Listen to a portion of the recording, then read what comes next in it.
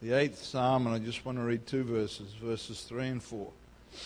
When I consider thy heavens and the work of thy fingers, the moon and the stars which thou hast ordained, what is man that thou art mindful of him, and the Son of Man that thou visitest him? Hallelujah. Father, in the name of Jesus, Lord, your presence is here. We know you're real, Lord God. And I pray today that you'd anoint, Lord, the rest of this service, Lord, as you have already. Speak to us, Lord God. And above all else, Lord God, let your will be done. Lord Jesus, I pray. In the name of Jesus. Amen. Amen. Bless the Lord. Bless the Lord. I want to minister this morning. May not use as much scripture as I normally do, but I want to minister, I'm trying to think of an appropriate title, but why I believe. Why I believe. Hallelujah. A lot of people believe a lot of things. And not everything's true, but a lot of people believe a lot of things. And as we look around here this morning, there are people from different ethnicities. There are families, there are single people, both younger and older. And we're all here because we believe. And the Bible tells us that we need to be ready to have an answer. When somebody says, what are you in this Christian thing for? We need to be ready to have an answer. And for some of us, it's been a part of our lives as far back as we can remember. Some of us have had the great privilege, and it is a great privilege, of growing up in and around the church. And I'm really grateful this morning for that privilege. I'm grateful for the fact that some of my earliest memories, not the very earliest ones, but some of my earliest ones, involve me being in the presence of the Lord. Involve me being a part of the family of God, of a group of people. Nobody here except for Brother Gavin was in those memories. But just like this family, it is a wonderful thing to be able to look back and see those things every step of your life. But that's not why I believe this morning. My mother took me to church. My mother taught me you went to church. My mother taught me you didn't miss church. And so going to church was just as automatic in my home as going to school. And I'm grateful for that. I'm grateful that 3 times a week and often more, I found myself in the house of God growing up. But that's not why I believe. That's not why I'm here now. It's no doubt a part of that. But you see, at some point, everybody has to ask themselves the question, what they believe and why they believe it. And there is no better place to raise your kids than the household of God, and to teach them the Word of God and do your best to teach them the principles from the Word of God. But at some point, every child that grows up in the house of God needs to become acquainted with the God of the house and needs to understand why they're in this house. I've ministered from it before, but when you read the book of Genesis, when Jacob first left home and began his journey, his interactions with God were very much as though it was the God of his father. But through things that took place in Jacob's life and God's patience with him, and thank God for his patience and his long-suffering this morning, through the things that the Lord did and showed and revealed to Jacob, he became Jacob's God, not just his father's God. And every one of us has to make those choices at some point. Bless the Lord. There are 2 words we use in the English language that I think they have Latin origins. They are macro, M-A-C-R-O, and micro, M-I-C-R-O. And they have a variety of applications depending on the setting and the context. But the general principle is that one refers to things that are smaller and one refers to things that are bigger. I'll give you an example in the field of economics, which I know absolutely nothing about. Macroeconomics is the big picture. It might talk about the financial situation of a country. The Australian economy would be an example of macroeconomics.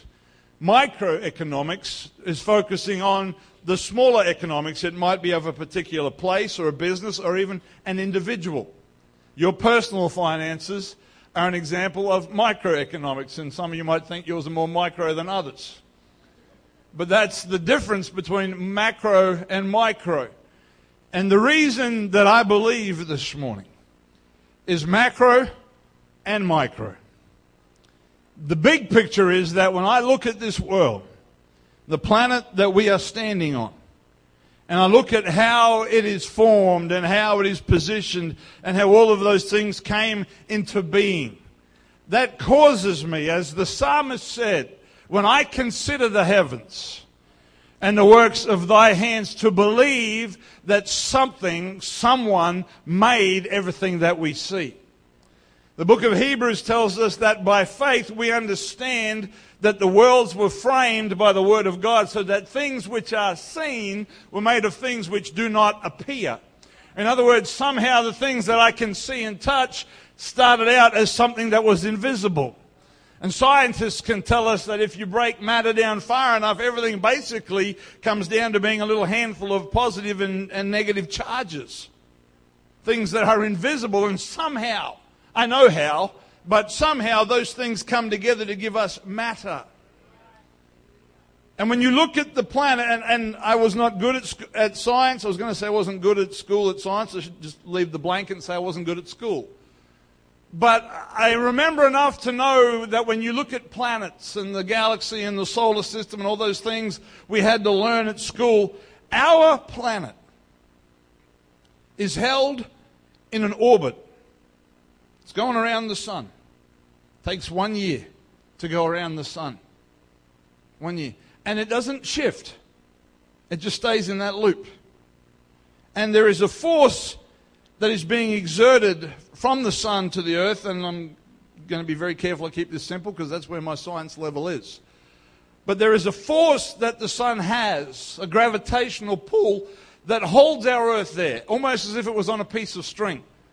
You know, if you get a ball or a rock and you have it on a piece of string and you swing it around your head, it can only go as far as the length of that string. Now there is a force that pulls that ball to the end of the string. Because the faster you go, the more force is pulled on the ball. That's why when you swing it harder, it'll go further when you let it go. But as long as I hold it in my hand, the force that I'm applying to that string prevents the force that is pushing the ball away from me from achieving what it could do. And in a very simplistic fashion, and if you're a science, forgive me, geek or nerd this morning, be merciful on me after service, but in a very simple way, the earth is held by the sun in gravity. And the things that contribute to that being held that way are the size and the mass of the sun, the size and the mass of the weight of the earth, and the distance. And all of those things are balanced. The weights, the distances, the speeds. All of that is balanced to keep us the exact distance from the sun that is necessary for us to live. Everything there is perfectly balanced. Distance, weight, speed. So that we don't go, if we were, let me get this right and not get it wrong, if we were heavier or lighter, whatever it is, if something changed, the earth would fly out into space. And we would freeze. If something changed in the reverse of that, we would be drawn closer to the sun and we'd barbecue.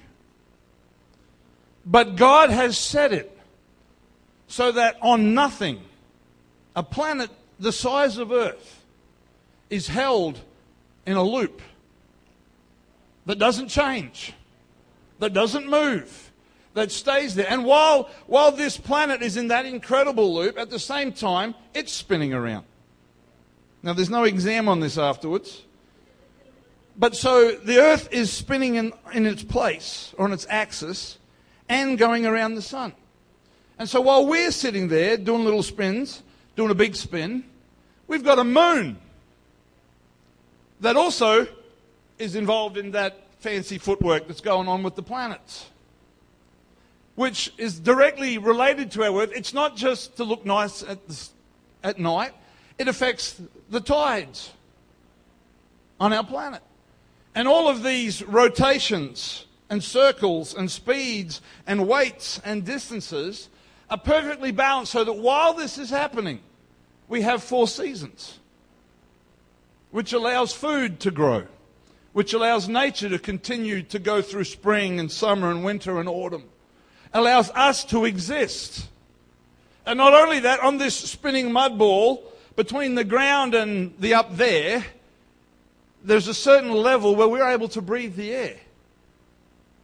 We're able to breathe the air, and not only that, the plant life on this planet inhales or breathes in what you and I breathe out. And we breathe in what it breathes out. Now, I've never heard a tree breathe, but they tell me that's kind of how it works. Is that trees and nature produce oxygen, which we breathe in, which keeps us alive. And when we breathe out, we're getting rid of our junk, carbon dioxide, and the trees breathe that in. I'm talking about why I believe this morning. And not only that, the stuff that just happens to be in the rivers is necessary for us to live. It's called water, in case you haven't worked it out. It's bits of oxygen and bits of hydrogen that are miraculously put together to provide a liquid that you cannot live without. And on this spinning mud ball, that is the perfect distance, the perfect weight, the perfect speed from the sun, that rotates to give us seasons, that has a little moon that stops the sea from flooding over us this morning, and has seasons and all that stuff. It has a system whereby as the water goes into the ground, it gets sucked back up into the sky, gets filtered and cleaned, and comes back to us. Why do I believe in God this morning? I'm not a scientist. I'm not a cosmologist or any of those other ologists or whatever they are. But when I look at all of this, and how it is perfect, and how it is precise, and how it is just there,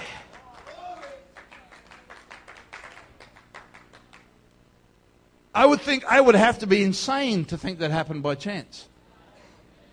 And yet that is what many very intelligent people would try to convince us, that all of that balance, weight, distance, speed, rotation, seasons, moons, oceans, tides, water, air, atmosphere, all of that. And I'm not even scratching the surface because I'm not smart enough to go much further than that. But all of that is purely an accident. That's what they would have us believe.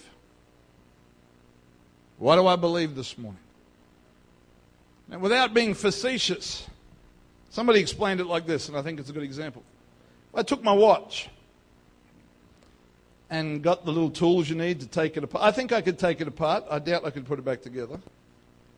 But if I took my watch apart, every link, every little screw, every pin, every dial, every hand, and I don't know how many pieces there might be. Let's say for argument's sake there's 100 pieces in a watch.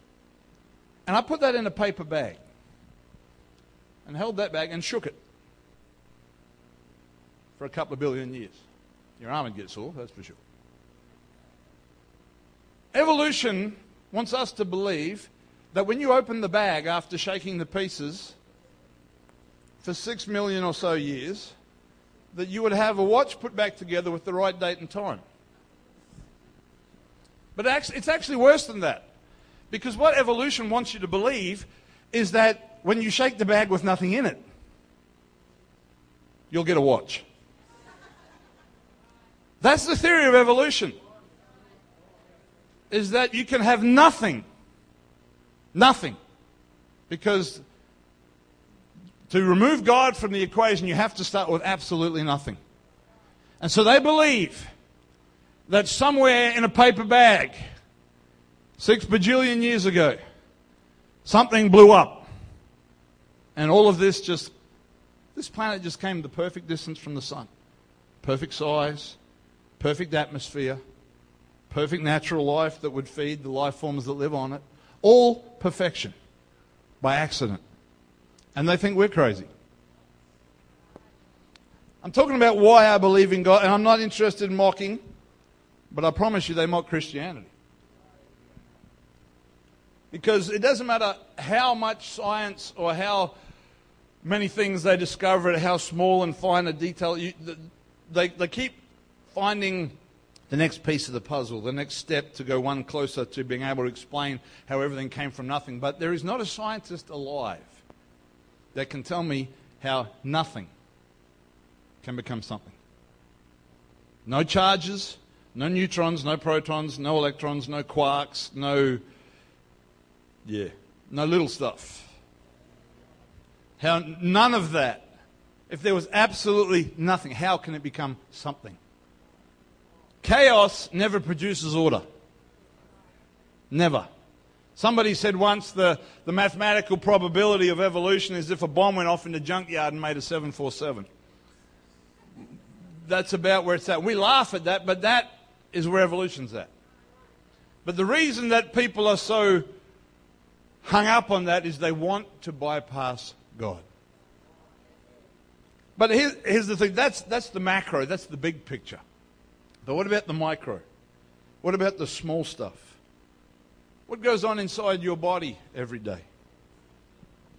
When you breathe, the stuff the trees give you, your lungs inflate, your heart beats, and blood is pumped around this body through meters and meters and probably kilometers of blood vessels to every part that it's needed, taking nutrients and life and renewal. And every time you breathe in and out, this incredibly complex machinery is working.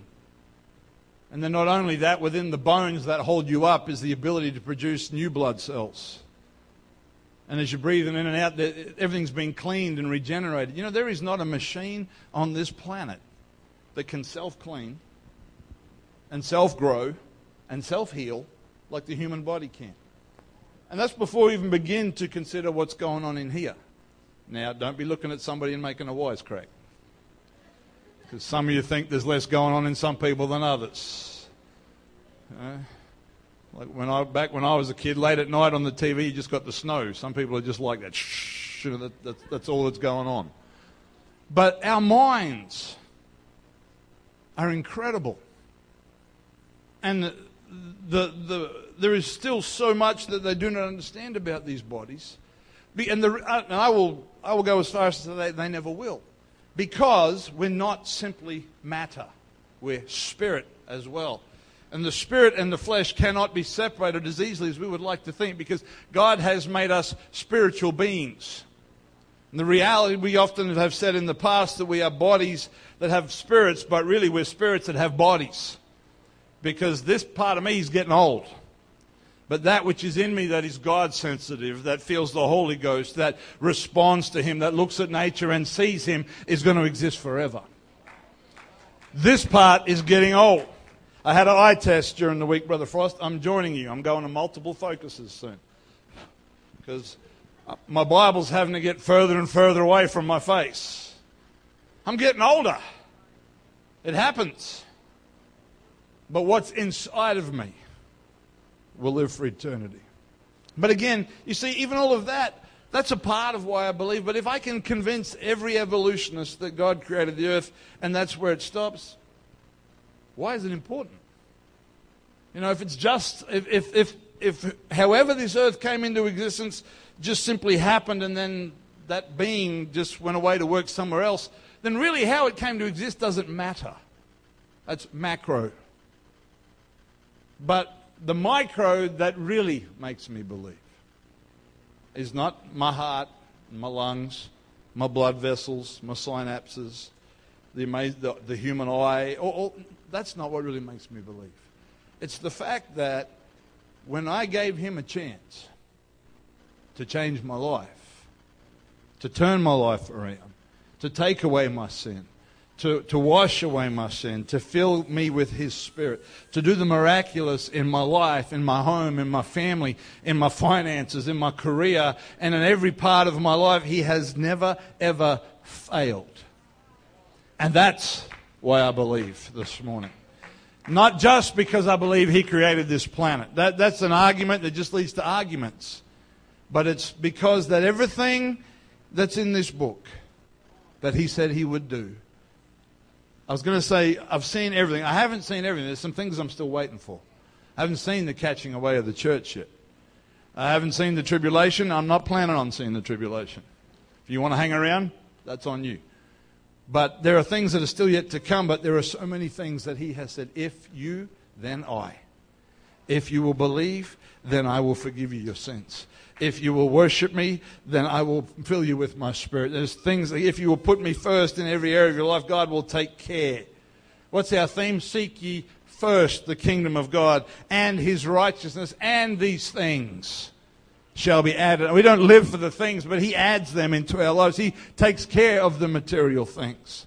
I still believe in God because even when I've experienced him as a little child and in the foolishness of my adolescence, I walked away from him. He would not let me go.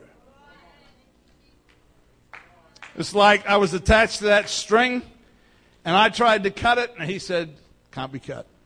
And he kept tugging and he kept tugging and he kept tugging and he kept tugging. And finally, in surrendering my pride and my foolishness, I returned and he was waiting for me. Hallelujah. That's why I believe. I believe because every time I walk through those doors, he's here. Every time we lift our voices and sing, he's here. Every time we come into the house of the Lord, he's here. Every time I pray, he hears my voice. When you come down during the week and it's not a service, he's here. When I'm praying in my house, he's here. When I walk my dog and I'm talking to the Lord, he's there. When I'm driving down the street in my car, he's there. You can't make that stuff up. And anybody who's ever been filled with the Holy Ghost cannot honestly deny the existence of God. You may deny God, but you cannot deny his existence. Hallelujah. I believe because of his word. And this book, not just the Bible, but this particular Bible is precious to me. You ask my kids, you don't put anything on top of my Bible. That's just how I'm a little bit strange about that. But that's my Bible. That's the Word of God. And there are so many things that I've tried in here that work. You know, if you buy a recipe book, some of you that like to cook, you have no idea how good it is until you try a recipe. Now, if you're like me, every time you try a recipe, you change it. That's just what I do. But you can spend, when I was an apprentice, the guy that I worked for was a French pastry chef, a very, very talented man. And he trained with a man in France that is still very famous. He's quite old now, but he's still very, very famous. He's famous. He's won national awards. He's got his own castle where he does his baking in France. That's not a joke. That's serious. And my boss had a collection of his recipe books. And they looked like Bibles.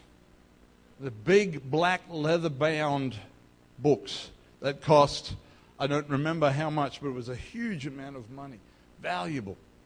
Very valuable, particularly if you understood the value of it in the context of that industry. But until you actually open the pages, take a recipe out of that book, where's the value? It was no good to me. It was all written in French. But it's just, I believe because I tried. That's why the psalmist said, taste and see that the Lord is good. Taste and see. God will not force you to believe. But I believe today because he's never failed me. I believe this morning because he's never let me down. I believe this morning because like the psalmist said again, when my heart's been overwhelmed, when I haven't had answers, when I don't know what to do and I feel like I'm going down for the third time, there's a rock that I can cling to. There's a hope that I still have. There's a refuge that I can still find this morning. That's why I believe. The more that men discover in the world of science, the further they seem to drift from God. But I still believe. I believe he's coming back. I believe he wants to save us. I believe he wants to save our families. He wants to save the lost of our city. And I've seen him do it again and again and again. I've seen him heal. I've seen him do miracles in my life, in my body, and in other people's bodies. I've seen God do incredible things. That's why I believe. This is not about tradition. I know this is a simple thought this morning, but this is just what's on my heart. Just want to encourage somebody. Why do I believe in God? Is it just because I come here? No. If it wasn't real, I wouldn't be here this morning. What is it? I'd probably be out of bed by now, maybe. But if church wasn't on, I wouldn't be here this morning. I'd be doing something else. I wouldn't come just because my mother came. I was talking to a friend the other day on the phone, and they rang me and asked me to pray for a family member. Said they were praying and just felt to call me, somebody from the East Coast. And I know their family member very, very well. And I've seen the fruit of that person's choice. So I grew up with that young man. We grew up together. We went to church together. We worshiped the Lord together. We got the Holy Ghost at similar ages. We went to youth group together, but for reasons I still don't really understand, they made decisions that took them on a different pathway. And if I was able to, for the sake of obviously discretion, I'm not going to this morning, but if I could project up there 2 columns and show you the fruit of the choices of both of our lives in the last 20 years. One reads, like the grace and the mercy of God. Doesn't read about me being good. It reads about the grace and the mercy of God. The other one reads of broken marriages, mixed up kids, and all manner of issues and legal problems and heartache and just terrible choices. But God is faithful. You know, I still believe because I'm praying for my friend. I'm praying that God's going to change that story. That's why I still believe. That's why I still pray. Because I still believe.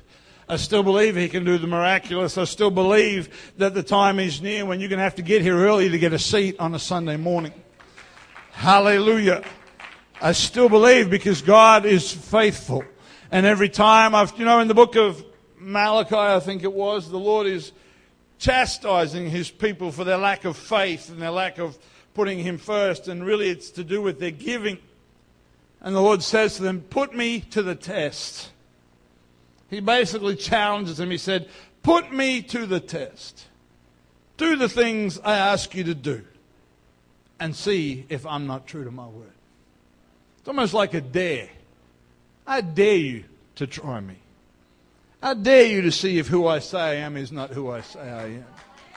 And I would say to anybody this morning that's wavering, take the challenge. Take the challenge. Let God demonstrate that He's faithful, that He's true, that He provides, that He will never fail you, that He will never... Put your family in God's hands. Put your finances in God's hands. Put your life in God's hands and see if He's true or if He's a liar. Scripture says, let God be true and every man a liar. Let God be true. That's why I believe. That's why I'm still here. That's why I'm looking for the soon coming of the Lord. I believe because God has kept me. I believe because I believe God brought my wife into my life and matched us perfectly. And it's not Valentine's Day, that's a little bit later on. But God can take care of every aspect of your life. Now, some people believe, I don't know how I got onto this, but some people believe that there is one perfect person for them. That is the perfect will of God for them to marry. I used to believe that when I was younger and more idealistic.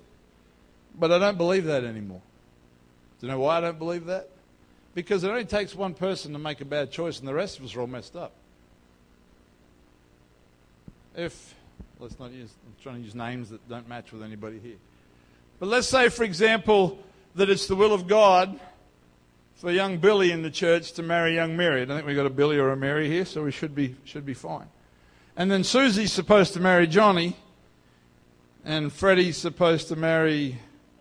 let's go for Beth. There we go. Okay, let's say that God, and that's exactly what God's will is. All it takes is one of those young couples to get it wrong. If Billy marries Beth, then we've got chaos. Nobody else can marry the right person. So the power of choice is still very much in our hands. But I believe that if you honor God and put God first, He can help you with that choice. Amen. That's just free, young people. That wasn't a part of what I was going to say this morning. But other than being saved, there is no more important decision that you will make than who you're going to spend the rest of your life with. Because that choice will determine how long the rest of your life feels. And all the married people said, thank you, Jesus. Last month, my wife and I have been married for 23 years. I think I've got that right. Yes. But I can honestly tell you, it does not feel like 23 years. It feels like half that. Because God is in the mix. Anyway, I look at our lives and I go, well, if I'm 45 and Matthew's turning 20, yeah, we've been married a while. But it doesn't feel like 23 years. Why? Because God is in the mix. You marry the wrong person, 10 years will feel like 25. Bless the Lord. I know I'm not as structured and biblically centered as I might normally be on a Sunday morning, but this is why I believe.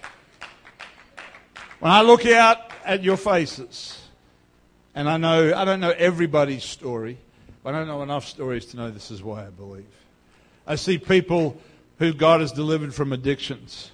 I see people who were living wild and rough and messing up their futures who God has turned around, who's called them into ministry. I see families that God has changed and relationships that have been healed and situations that were I see people whose bodies have been healed, whose spirits have been healed and made whole, who God has healed and is healing their emotions and their hearts and their families. That's why I believe this morning.